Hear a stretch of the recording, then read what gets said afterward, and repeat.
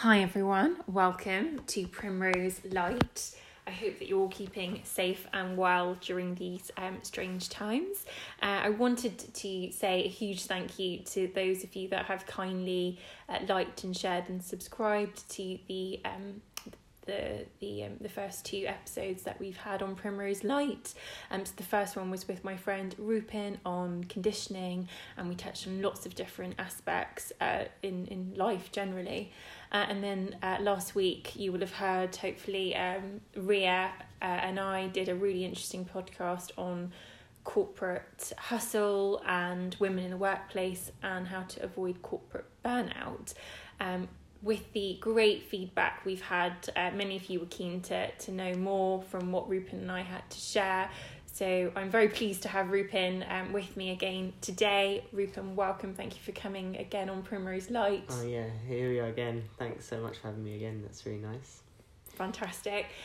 We thought we would talk about something quite interesting, actually. I came into contact with Robin Sharma years ago. I've followed his work, albeit not to a huge degree, but was very interested and curious to hear the sorts of things he'd talked about. He's obviously one of the eminent leaders in personal development and teachers and coaches, leaders across the world, and has a huge following and speaks a lot of wisdom.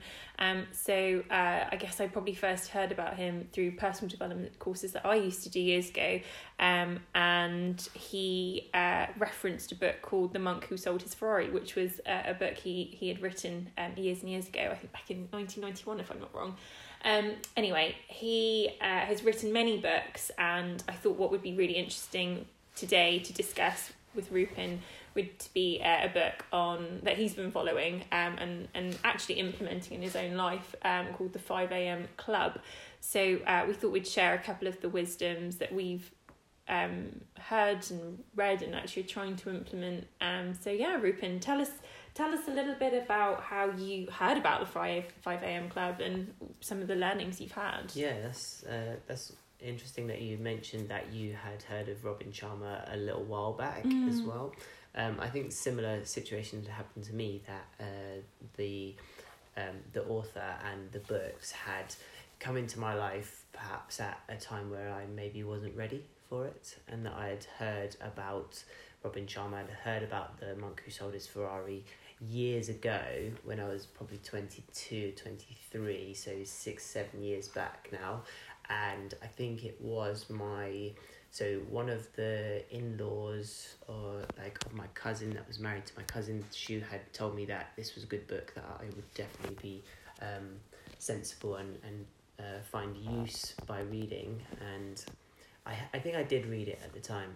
I think I read The Monk Who Sold His Ferrari and the 5 a.m. Club at the time, and essentially maybe just wasn't capable of taking away any of the lessons and any of the messages, and it went in one ear and went out the other ear. Sure. Yeah, and then was just kind of got on with my life and left it there in the past. And I think I had a lot of time in between, and then it came up again. And this time it came up when I was I guess a bit more in need of help and in a bit more need of guidance, and so I was reaching out to a coach to find some help from somebody who professes to be able to offer help and was giving the support and charging for it, and I could take that value and pay for it. It sometimes is useful to find somebody who isn't just a friend and isn't just a close person who that I actually sought out the help that I needed. And one of his recommendations was to instead of getting up at a little bit earlier before work, and instead of just doing a little bit here and there before work and then carrying on with my day, he was recommending that I read this book, The 5 a.m. Club, and get up even earlier. And at first I was like, no way, there's not going to be possible, but I did read the book and sort of got into what the author is trying to get you to understand and get you to use. And it was about 3/4 of the way through the book that I he references another book called John Livingston Seagull, which is not really that much related to the book, but it's just a story that he kind of thinks you would be beneficial to read as well, where it's about a seagull who wants to fly and wants to leave the sort of like banks of the ocean and doesn't want to be near the beach anymore, and he wants to like fly like an albatross over the middle of the ocean. So yeah, but as soon as he said that John Livingston Seagull, it clicked in my head, and I realised that I've read all these books once before, and now I'm getting all this impactful, like life-changing advice that I had ignored in the past. Maybe just like not been able to absorb it in the right way. So really interesting that you said that you'd heard it already from the past, and I think that sometimes does happen, that you can just not be ready for stuff, and there's that phrase in there that when the student is ready, the teacher will appear. That's exactly what I was going to say. Yeah, exactly. Like you can get exactly the right advice at exactly the wrong time, and it means nothing to you. Absolutely, yeah. Timing is everything in something like this, and thank you so much for sharing that. That is very interesting. That I'd heard of it years ago. Was very intrigued by that title, The Monk Who Sold His Rome. It's a very catchy title, and you can, I think, quite vividly even have a picture in your head. But it's only, I think, when you know the years have passed and you know the time is right, perhaps you'll come into contact with it. But I was really, really just taken aback with the wisdom and knowledge and truth. And I say this often: truth is truth. You can't actually, that's timeless knowledge. And even though you might not be ready to hear it, because we're kind of working through different things, conditioning, excuses, etc. But I think when you are seeking answers and you are a seeker of truth and you're humble and submissive to finding that truth, that's when I think the words from the page lift into genuine meaning and almost touch your soul. Yeah. Do you think that it's about sort of like hearing that the truth is the truth no matter what stage you are in your journey? Oh, it's a good question. I think truth is truth, but I think it's like you have to know what sadness is to know what happiness is, and you have to know what hot weather is like, but you have to have experienced cold weather to appreciate it. So I think there is only one truth, and I think my personal belief is we owe it to ourselves, and it's incumbent on us to be seekers of the truth and to navigate through different things, of which I think there's a lot of information out there, and I think you have to do what fits right with you and your soul and your values. But I think you should also question and not just blindly follow things. But I think that if you do all those things, the truth does find itself to you, because it's what your soul will resonate with. But that's operating at, I think, quite a high frequency, and I think you have to be quite in touch. And I think that's where, certainly from Vedanta, which is a lot of the learning where I take my inspiration from, talks about is having that higher purpose and sitting by, a learned, experienced person who can teach you and tell you the truth, and then you meditate, you reflect. I don't know what and take the bits that resonate work. With you. And I think that's important, right? I don't think people should blindly follow everything. I think you do what fits your what works for you and what resonates, and if it doesn't, you politely and humbly, respectfully say thank you for the knowledge. I don't feel that resonates with me, and if it does, keep it. And I think that unique imprint that we'll all have will help us, but the truth ultimately is the truth, and there will be only one of those, but the way in which we all get to that will be different. That sounds like you almost have made the decision before you've heard it about what your truth is, and then somebody saying it out loud articulates what you already felt on the inside. And so where the truth is coming from your soul, it's like perhaps everybody already knows what the truth is, and then they are just being guided by by their leaders or their mentors to actually be able to articulate it or be able to hear it for the first time in a way. And then because it's coming down to whether their soul agrees with it, they're then able to decide whether that's a truth that they align with or that's a truth that they don't align with.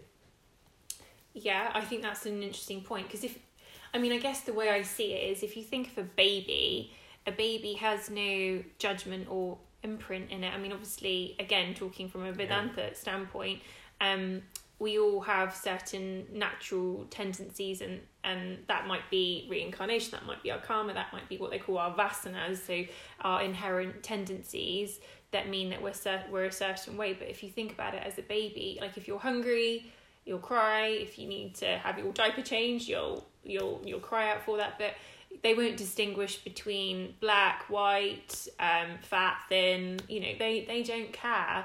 But why is it that maybe they change over time? It's partly the conditioning. It's partially how they've been nurtured. Yeah. So I think that, again, it will be something I'll cover in another podcast about this whole nature-nurture argument. But I do think that the conditioning starts such, because actually a baby at its core, that is its truth. It's responding to its natural need, but it's taught, don't disturb me, I'm busy, or and it starts to form those impressions, or do your homework, it's making me annoyed that you're not doing it, focus. And it learns, the way we talk to the children is changing actually their vibrations, and that helps form conditions. And aren't you just creating their version of truth? Exactly, which is why it's so important, again, to be mindful about sort of conscious parenting. But I mean, we're going off on a tangent in that sense, but I think you make an interesting point that whilst truth is truth, we have to also ask quite assertively as well as humbly what that means. I don't know what if you agree, or if you've got any thoughts around that. It's just it's kind of it's symmetry, isn't it? That a baby that is looking up to their parents or elders who seeks out truth from the people around them to kind of guide them is the same as us as adults seeking out our spiritual teachers, or perhaps our authors that then we when we were babies we had to follow along and had to go with the truths that were kind of laid out in front of us, because we had either no option to disagree, or we just had no understanding of a external possibility. And now that we're adults, like you said, we're questioning which of the truths that are being presented to us are actually aligned with us, and to be able to grow into an adult who's capable of questioning fairly and safely the teachings that are being presented in front of us. It would be helpful for us to teach our children and our babies how to question the truths that we present in front of them. 100%. And I think that's why children naturally do, why? Why is the sky blue? Or why is this? Why is that? Yeah. And it's quite right. And I think as parents we have a really important job to also dispel certain myths. And, we were sort of just sometimes put in our place, be like, oh, just stop asking me why. And maybe we didn't question enough, but maybe... And I suspect maybe our generation might be a little bit more different and be like, oh, I don't actually know why the sky is blue, and let me go research it and then tell my child, for example. Maybe. But it's an interesting piece, and it's definitely one that I'm going to do a podcast on, about conscious parenting, how to answer those truths. But so it's something to look forward to. It is something to look forward to, yes. But you've certainly planted the seed, so thank you, Rufin.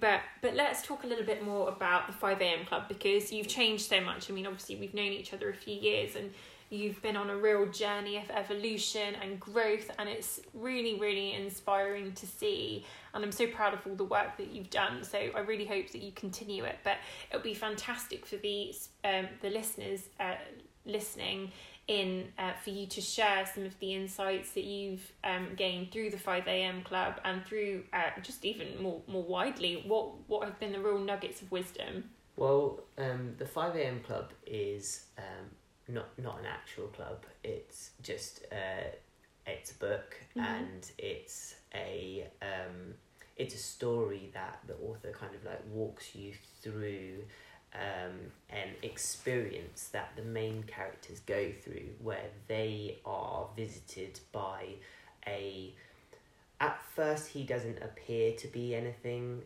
special. He's just one of the other main characters, but as the story unfolds you realise that actually this normal looking chap is a billionaire who runs an empire and has all of these methods for success that he starts to impart onto the other characters, and he teaches them, leaving them with like hints and messages to kind of grow themselves in many different facets of their lives.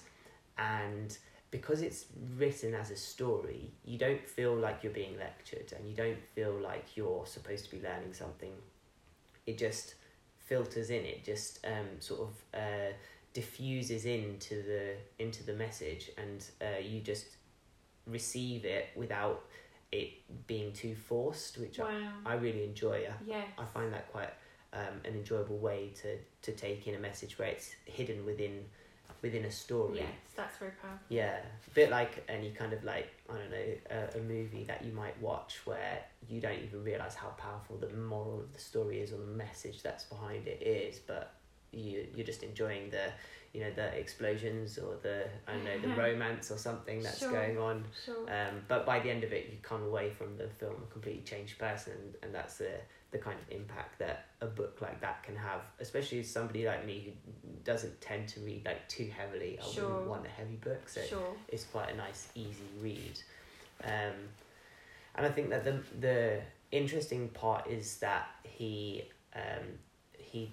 it's a personal development book where he separates something from the mindset and the heart set, which I hadn't really experienced or understood before, and I had found that might have been the key to understanding why a lot of my personal development that I did back when I was 21, 22, and I came away from my personal development years thinking that I was woke and that I was like completely healthy and that I was fixed, or perhaps like a bit condescending to people who weren't quite as conscious as I was. That I had fixed my mindset and that I'd done a really good job of getting my mind right, so I was actually speaking to myself in the right way and I was being able to control my mind and my thoughts. But in this book, Robin Sharma kind of separates the mindset from the heart set, and that if you've just got your mindset right, then it's not enough. Until you get your heart set right, then your mindset doesn't finish the job, basically. Interesting. So what do you mean by heart set?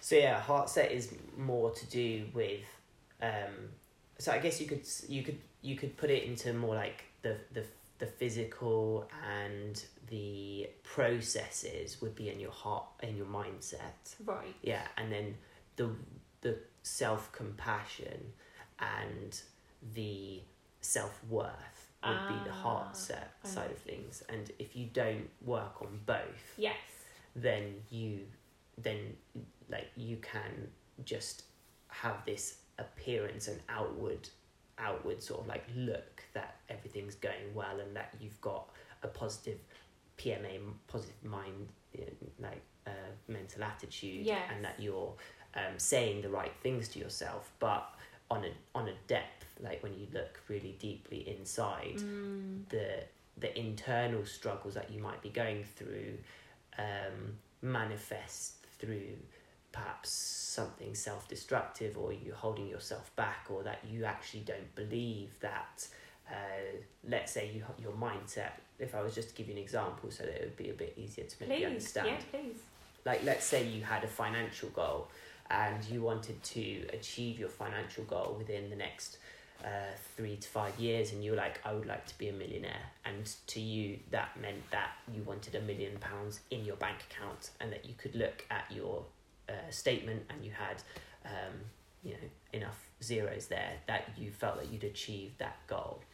So you could have the right mindset, and you could wake up every single day and say, like, my goal is that I want to have £1 million in the bank account, and you could start to look at ways to grow your income, and you could start to speak to yourself in a positive way, and you could start to do more income producing things that would get you closer to your goal. Whereas if you were to look at the heart set, you might have a heart set that says that you don't deserve to have £1 million. Yes. And you could have a heart set that says that that money is actually the root of all evil. Or you could have a heart set that says something like, we are not the kind of community or people that should have that kind of goal. That you're undeserving of that. Yeah. It's a bit like the Think and Grow Rich book, isn't it? That if your wiring and imprint is such that perhaps you grew up in a really poor family and life was a struggle, then your imprint might be such that you do things that actually naturally repel, even though you might think otherwise, and even though you might be trying really hard to make money, actually the attitude towards money, not viewing it in the sense of abundance, that is available for all. Is it sort of that sort of point? Yeah, exactly. Like changing that mind, the narrative you tell yourself. Yeah, exactly. And then realizing that that you actually are worthy of your goals, and that you actually do deserve to have those things that you want, and that it's only you that is in your way of getting what you want. Absolutely. And I guess you are the only person getting in the way, and so you need both your heart set, which makes complete sense, of the feeling, if I'm enough, I'm worth it, I can achieve anything and everything I want to, and then having the mindset as to like physically going out and doing it. Yes, yeah. And yeah, exactly. Fascinating. And it does say, right, like if you want to be in the top 5%, you can't do what the rest of the 95% do, and you have to think like a warrior, really, and you've got to put yourself out there. Yeah, I think it's that you have to do what the other 95% aren't willing to do. Exactly, and that's the distinguishing bit. That's where the magic happens. So tell us a bit more about this, because I think this is such an interesting topic, and it's the stuff that makes me so excited.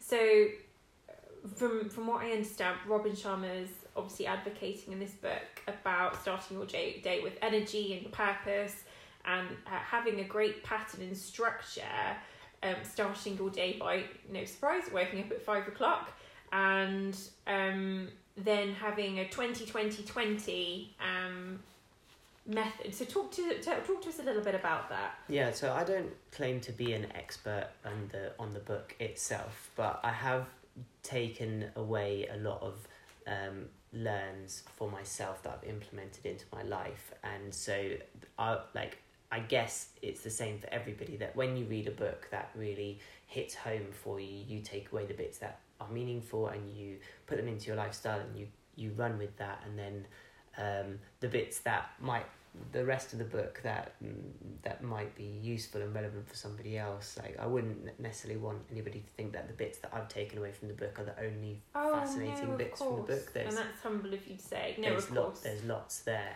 But I think that, yes, you're right. Obviously, it's called the 5 a.m. Club, which is in the title. Like, the main thing is that you have to get up at 5. Yeah. And I've watched some of his interviews afterwards, to where the interviewer is asking, like, well, what if I get up at 5:30, or what if I get up at 7, or what if I live in a time zone, or what if I work at night? And Robin Sharma said repeatedly that actually it doesn't matter what you do, as long as you're implementing the reasons for doing what you're supposed to be doing, and as long as you're getting the reasons right, then it's not really about the 5 a.m. start.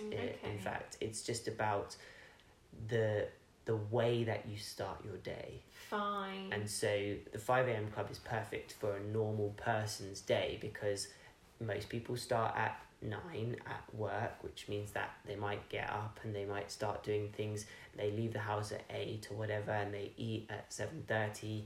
And like for people that have kids and stuff, they might be getting up even earlier. And so like Sure. the earliest that I really hear about people getting up is like 6. Yes. It's pretty normal time to get up for work is 6. Yes. And 6 is kind of around the time that the sun starts to come up.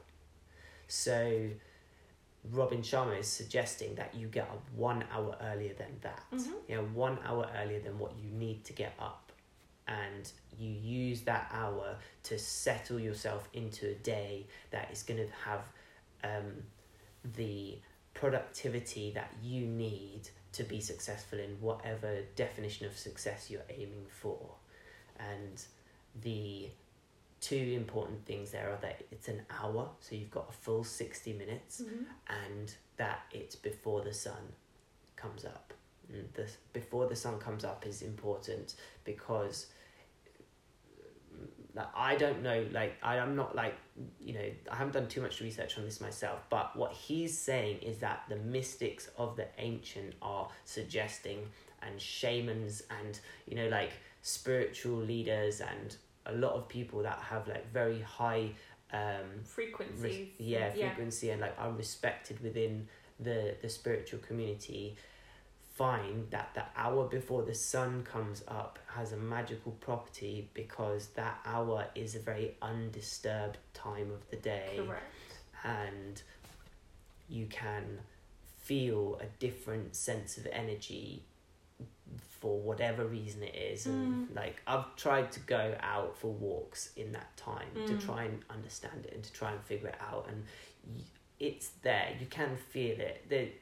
Just to give you a few examples of what I've experienced when I've gone out at 5 first thing in the morning, is that the birds that are on the path or on the road or in the field or whatever, they seem to have been there for a long time. They're not just hustling and bustling, they're just sitting where they've been sitting for hours, or they've been there all night and this is where they've kind of been resting.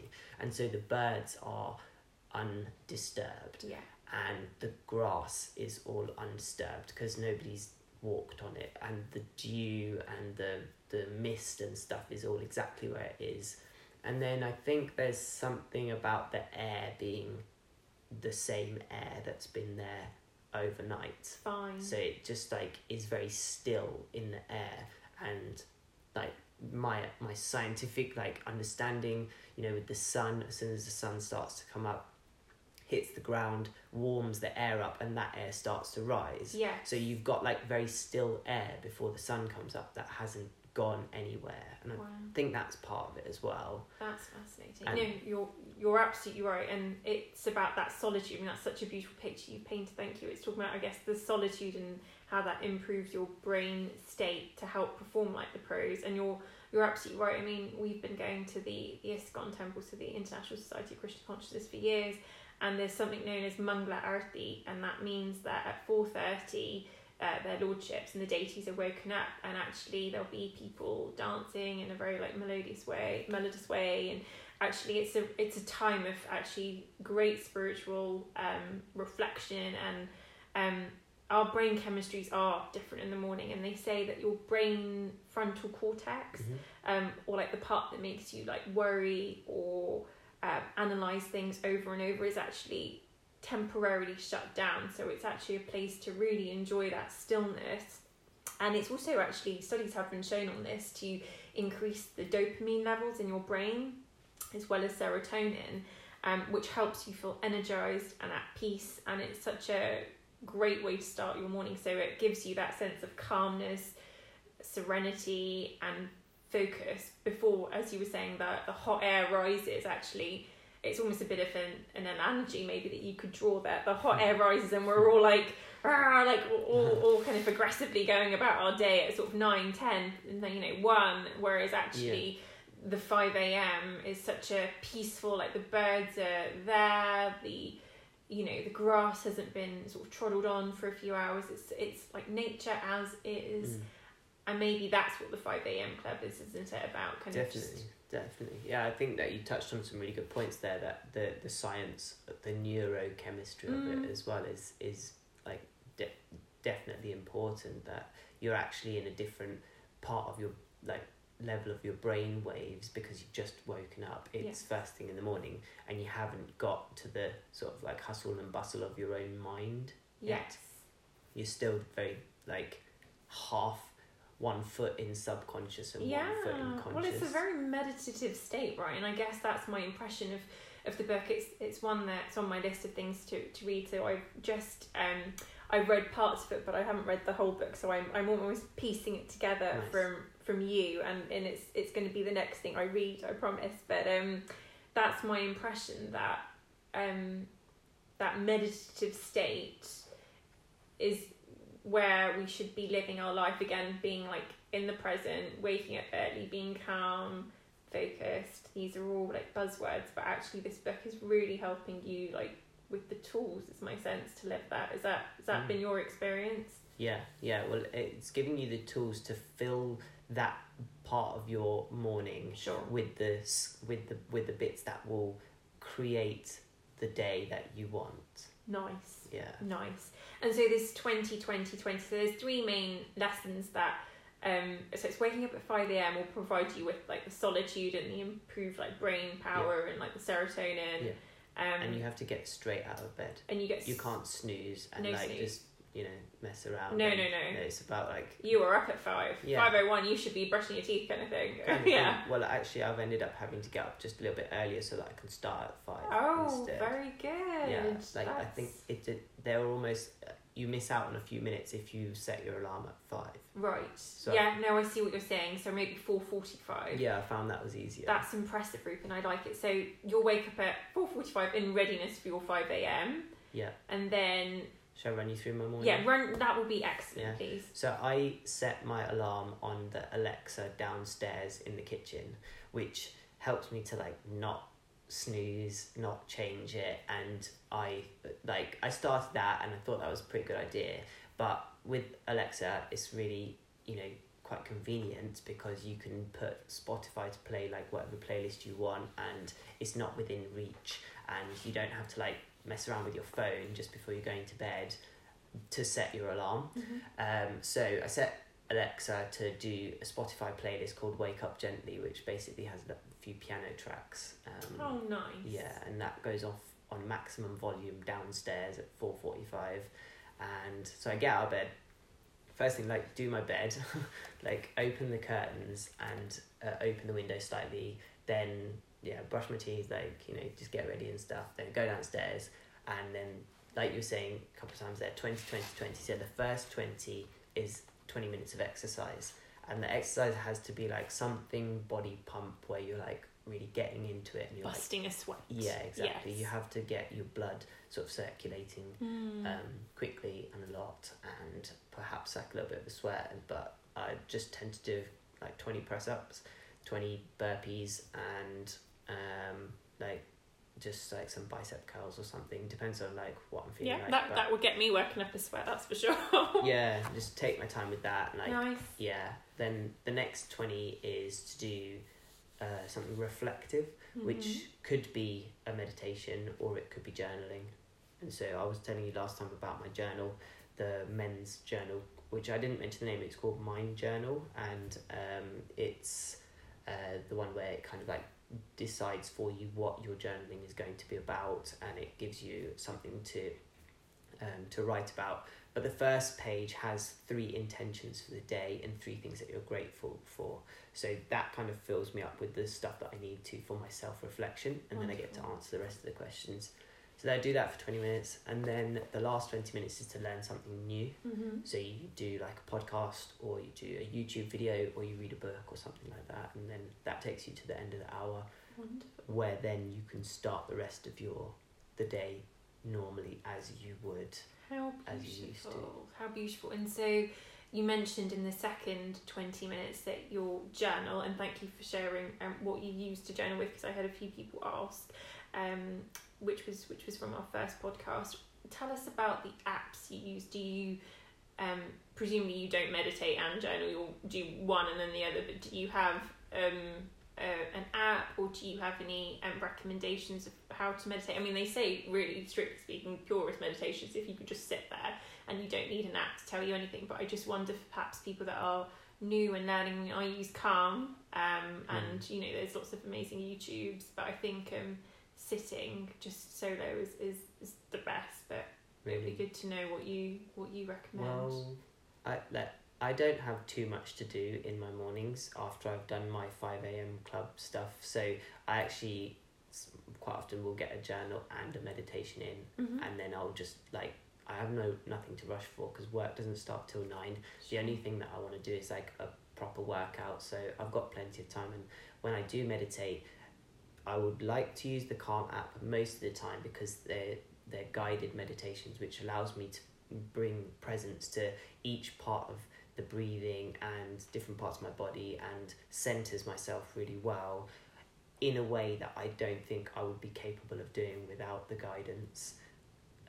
So that's one part of the meditation. I think that for a beginner like me, using the Calm app, although it might not be considered like pure meditation, I think it's definitely much better because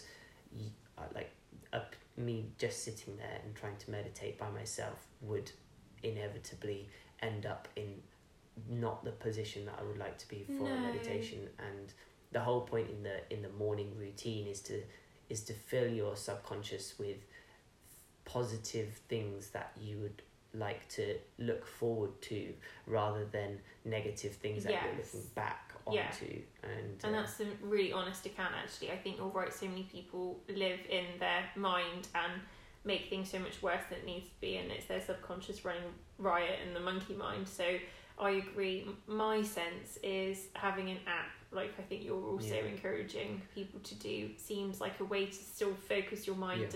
And as I've said before, and I'm going to give a shout out to my friend Dridgen, who ran some beautiful meditations during lockdown, and that I did every day actually for when he was running them at 7 a.m. So I wasn't quite as good to wake up at 4:45, but I would wake up at 6:30.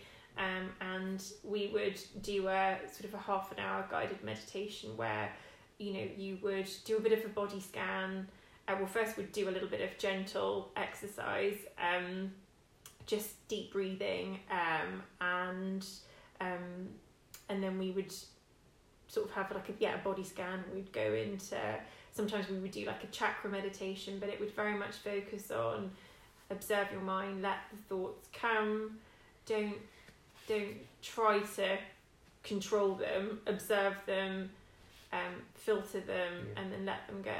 I think that sounds great. So it's a great way. So it sounds like you make your body sweat, so then you're decreasing the cortisol, so the stress hormone in your body. I guess you've got a good hormonal balance, so it sets you up well for the day. Then you're reflecting, so you're getting your mind right, and then you're doing something that sort of sparks a bit of passion, something that progresses you. That's amazing. And so what kind of things have you done? You said podcasting. What else have you done? So I started with listening to the author Robin Sharma's interviews. Yes. I thought that would be a great place to start, 100%. I was already waking up because he told me to. I was like, okay, so listen to what else this guy has to say. Yeah. And then it was just very, very rapid sort of transformation where that video led me to somewhere else the next day, and then I ended up finding out about Mind Valley and Vishen's company that has so much there. Like there's a really expansive amount of education that's available that's all pretty much free, and there's some stuff that you can pay for, but there's so much out there for free that you can access very quickly. And then that took me from one teacher to another, and then all of a sudden you're just like fantastically accelerated your growth that you couldn't have learnt as much as you do in that. Over like a 3-week period, you learn so much that it would have taken you maybe a year to have learned that much had you not been getting up at 5 and having that clear mind and like really taking it in almost like a forced way where you're forcing yourself to like add that into your morning routine. Wow, that's so nice. So now can you imagine life being any different? Do you think now you've sort of got this 5 a.m. start for life? So sometimes I'll not get to bed on time. I have to get to bed at pretty much 9:30. Well, I was going to ask you, what time do you go to bed in order to sort of still fall suitably well rested, but also you can't do both. No. You can't like stay up and like watch movies and no, stuff. No, nor should you. It's not good for your health, right? So. Yeah, I guess that I was watching a lot of TV and I was like chilling and going out and doing stuff, and you know, after a while it's kind of like, well, I'm not really growing in any way. Something's got to give from this. Yeah. Sure. So I gave up my late evenings because I wasn't seeing the value of that, and have put the time into my mornings where there definitely is more value. And like you said, with the 5%, if you want to live the life that the 5% do, you have to be willing to do what the 95% aren't willing to do. So you know, it's a very simple phrase but very complicated as well at the same time, and it's impactful, and it's exactly what it means. It means a lot that, you know, you can't just live sort of a lazy lifestyle and then expect like the wealth and the abundance the value of life, to just fall on your doorstep, and like you're not gonna end up with the life that you want by watching movies in the evening. Yeah. I mean, I think you're 100% right. Consistently just watching movies is not going to get you there. By all means, enjoy it for, you know, every now and then, but you're right. I think the consistency, and Robin Sharma touches upon that, and I've heard him as well. I love listening to him. He talks a lot about consistency, and it's like with anything in life, right? If you it takes 10,000 hours to perfect an interest or a hobby or a vocation. It's exactly the same, consistently, methodically, plugging away, diligently. So no, I agree. And so from what I understand, the book also talks about these interior empires to find self-mastery in. And I'm just looking, it talks a bit about not just focusing on your mindset. So whilst thinking optimistically will help your thoughts, there are these other interior empires. Yeah. And you were talking, I mean, you touched on it, didn't you, about this, your mindset, your health set, your heart set, and your soul set. Did you take away anything about it? So obviously doing these, like committing to exercise, will help you be healthier and help you live longer. You'll have more energy, lose stress, be happier. Yeah. You talked about sort of having a healthy emotional life where we can express ourselves, and you have healthy emotional attachments, which are also vital to our success. But was there anything else that you felt stood out for you? Well, I think that each part of the 2020 is to kind of like hit one part of that. Right. Okay. Fine. So that you're doing something that leads you closer towards the awakening of each of your internal set there. Fine. And I guess that leads quite nicely onto the last bit about the soul set, i.e. so whatever you believe, make time in the morning to connect spiritually into yourself, so to something higher. And that's important here at Primrose Light, where we want to help grow this conscious community. Yeah. So focusing on the spirituality. So who are you? Why are you doing this? What fuels you? And I guess to realise that life can have a lot of superficiality. And unless we connect deeply and meaningfully with ourselves, we'll just get caught up in that, because that's the way advertising and the way society's sort of set up for. So no, thank you, Rupin, for sharing your insights. I wanted to sort of touch on, for the next sort of 15 minutes or so, about some of the awesome lessons that I learned about the monk who sold his Ferrari, because, you know, we're talking Robin Sharma here, and he's got so many amazing teachings that he's sort of set out in all the books that he's written, all the interviews and podcasts that he's done. I don't know, is that, you said you read it but years ago? I'm sure I read it years ago, and I didn't reread it recently. No, well, I'll give the audience a bit of a quick snapshot.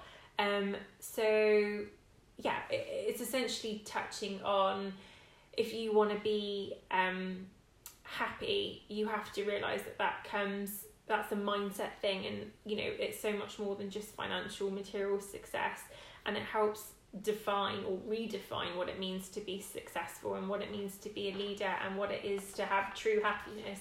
And so the basic story is it's a personal development story of two fictitious characters, Julian Mantle and his best friend John, and it's written in like poetic prose. So Julian is this hotshot, high-flying lawyer, earning a 6-7-figure salary, has a Ferrari, and he did all of this, but he was fat and looked very old and drained and didn't really have any life in him. He wasn't happy, and he was in search of wisdom and happiness. So he sold his mansion, he sold his expensive Ferrari, and he headed for the Himalayan mountains, and he studied the wisdom of the Savannah sages. And it's a really, really, again, like you were saying with the 5am Club, it's written in such a nice story that you don't feel like you're being lectured. It's delivered in such a structured way. I mean, I couldn't put the book down, and I'm, ironically, despite being a lawyer, I would not claim to be the best reader. I loved, though, reading this book, and it really touched on some key points of which I thought we could run through now, if that's okay, Reuben. So it talks about cultivating your mind, which is what we talked about earlier. So the quality of your life is determined by the quality of your thoughts. What do you think about that? Yeah, definitely. Totally agree that, if you are thinking very harsh negative thoughts about anything, it's really difficult to see the light and to see the positivity in your life as well, that you can't, I think it's very hard to have thoughts that don't align with your life, and as soon as you start to put that those things in place, like daily habits that lead into your daily thoughts and that force you to respect your environment and yourself and your time, it then ends up with you having like excellent, or at least positive thoughts, or at least like thoughts that are in your own best interest, and that builds on to then having the life that you want. Absolutely. And yeah, I guess if you truly love something, then you should direct all your energy to it, and I think that will help fuel your passion. And it's interesting, I was thinking about it, and it talks about some people believe that making mistakes is like making these like irreplaceable dents and you're so scared to fail, but actually that's not the point. We have to let go of these negative thoughts, especially criticism, but by making negative thoughts your focus, you're embodying your worst fears, you're projecting those insecurities onto your subconscious, and it's really important that the quality of your life is determined by the quality of your thoughts. If you have good thoughts, which is why I guess people also love being around positive, happy people, because they give off that energy and that vibe, and that we're all connected by energy. So I think it's really important to master your mind, and that means seeing setbacks as opportunities. And again, that's a real growth mindset, and it's something that one of my absolute favourite people that I absolutely love listening to, Naval Ravikant, talks a lot about. I don't know if it's someone you've come across, but I highly recommend you listen to his stuff. He's pure genius. And the point is, if you uplift your thoughts, then you'll come to realise the power of cultivating a rich mentality. And actually, once you realise how precious your thoughts are, you won't actually entertain any negative thought, because there's just no room for it. And I think they say, I never remember exactly how the saying goes, but it's like normal people discuss other people, like good minds discuss, like, do you know what I'm trying to say? And it's like, normal minds, discuss people, like good minds discuss like events, and like intelligent people discuss like visions and like changing the world. I mean, I've not said that entirely correctly, but the point is that if we want to be like revolutionaries and changing the world. Yeah. I think that there's a interesting thought there that like nothing really exists unless there's a viewer to experience it. And so if you are going through something, or there's a circumstance around you, unless you're there to witness it and then to pass a judgment as to whether it's a positive or a negative, put your own thoughts onto it, it doesn't really, it's not even happening. Like, there could be something really bad in quotation marks that's happening on the other side of the planet that you and I don't know about right now, but to us it's not really happening because it's happening somewhere outside of our sphere of influence. And so when something happens to, if the same thing was to happen to it right in front of us, we would then have that bad thought that this thing is happening. But if we're not even aware of it, then we don't have a bad thought, but it's still happening. So it's actually more about the viewer experience, that we're experiencing that, and then we're passing our judgment onto that of the thought that this is a bad thing, and that fills our mind with the negativity that could be positivity, like you said. Like, it depends on whether you're looking at it from that abundance mindset or that scarcity mindset. Absolutely. You've always got an option, and you've always got a choice as to how you look at it. And I guess that it's not fair to sort of say, like, to spin everything in a positive way, because you have to be real and you have to sort of like see it for what it is. Great point. But sometimes the worst things that happen exactly the way that they're supposed to happen, so that somewhere down the line in the future, whatever the lesson was that you learned today helps you, or sort of like is your solution. No, you're right. In your future that you just don't know about, you can't see it right now. You're right. And I mean, even just taking it more beyond us, right? It's like, there's all these wars, it's impossible to feel happy about them, but actually maybe we need to not always seek to put a positive spin on these things, but to understand why they're happening, and actually what can we maybe do to positively change it so that we can make a better outcome for us and society more generally. So actually recognising this is a problem and we need to improve it so that people can look at it in a positive spin is also another way to look at it. Does that make sense? Yeah, like making a learn from it. Making it a learning point, yeah. But yeah, that's a fantastic point. Thank you. The other couple of points I wanted to make, conscious looking at the time, the purpose of life is to have a life of purpose, and looking at self-examination. So living your life with this sense of like unbridled exhilaration and joy, and making your life, being the architect of your own life, I guess is the best way to say it. So the universe will take care of everything else, but you have to look at life as a gift, and staying focused on your purpose and creating that clear mental picture, which obviously you would undoubtedly fail to do if you follow the 5am club premises that they're saying, but giving yourself positive pressure, maybe writing a bit of a goal contract with yourself, include a timeline, which I've been seeing on your wall you do, like, I'm going to achieve X, Y and Z by a particular time, so you're accountable. Yeah, I guess setting a deadline does help sometimes. Yeah, I think so. It can create a bit of anxiety that you haven't quite achieved it by that certain day. So maybe leaving it a bit open-ended, that you're going to have at least started something by a certain day rather than having finished, or at least you'd have done a first draft, or you're going to give it a really good go.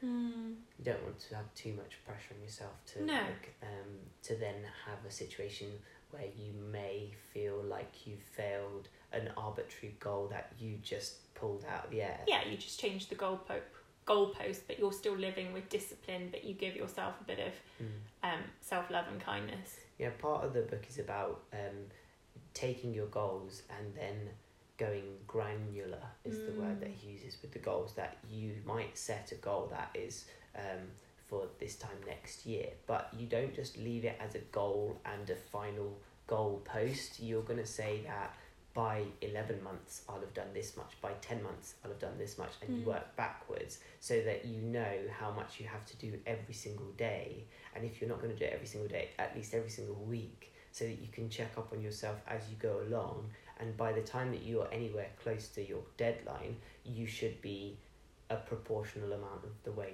through the work that you need to get done, instead of just setting the goal and then that being it. So that's an interesting point. So how do you organise your time? And so do you, it would be good to know, how do you manage and organise all the things that you're working on? Well, I'm struggling, to be honest. I don't think I have quite enough time in the day to get it all done. Like, I'm training every day, reading every day, I'm writing every day, I'm like doing quite a lot of sort of practice at my crafts and trying to get better at certain things before I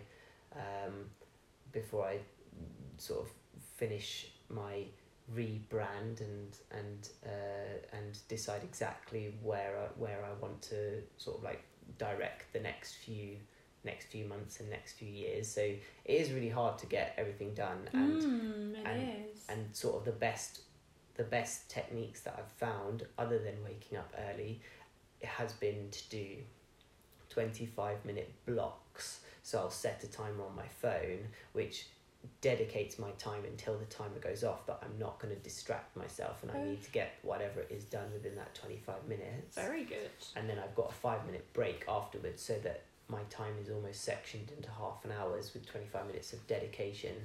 And mainly the dedication is just like not going on Instagram, like not going on WhatsApp, and like just not looking around the room. To social media. Yeah, no, it's like you're absolutely right. Actually doing what I'm supposed to be doing. So that's really helped. And then daily checklists has helped to make sure that I've done stuff like reach into the choir. Yeah, like if I don't make my breakfast the night before, then I have to waste time in the morning doing that. So like getting stuff ticked off of my checklist rather than a to-do list. I do use to-do list, but the checklist is like really different to the to-do list, because the checklist is like to get this are things that I want to do every single day. So you don't do the to-do list and then checklist it off, you have separate lists. Yeah, so there's a checklist which is that these are the guaranteed things that I want to do every single day, like how a Robin Sharma like life mastery would be, that this is the dedication that I'm going to put into my life to say that on a daily habit, this would be a daily habit that I would like to have, and so I'm going to make sure that I do it every single day by checking it off at the end.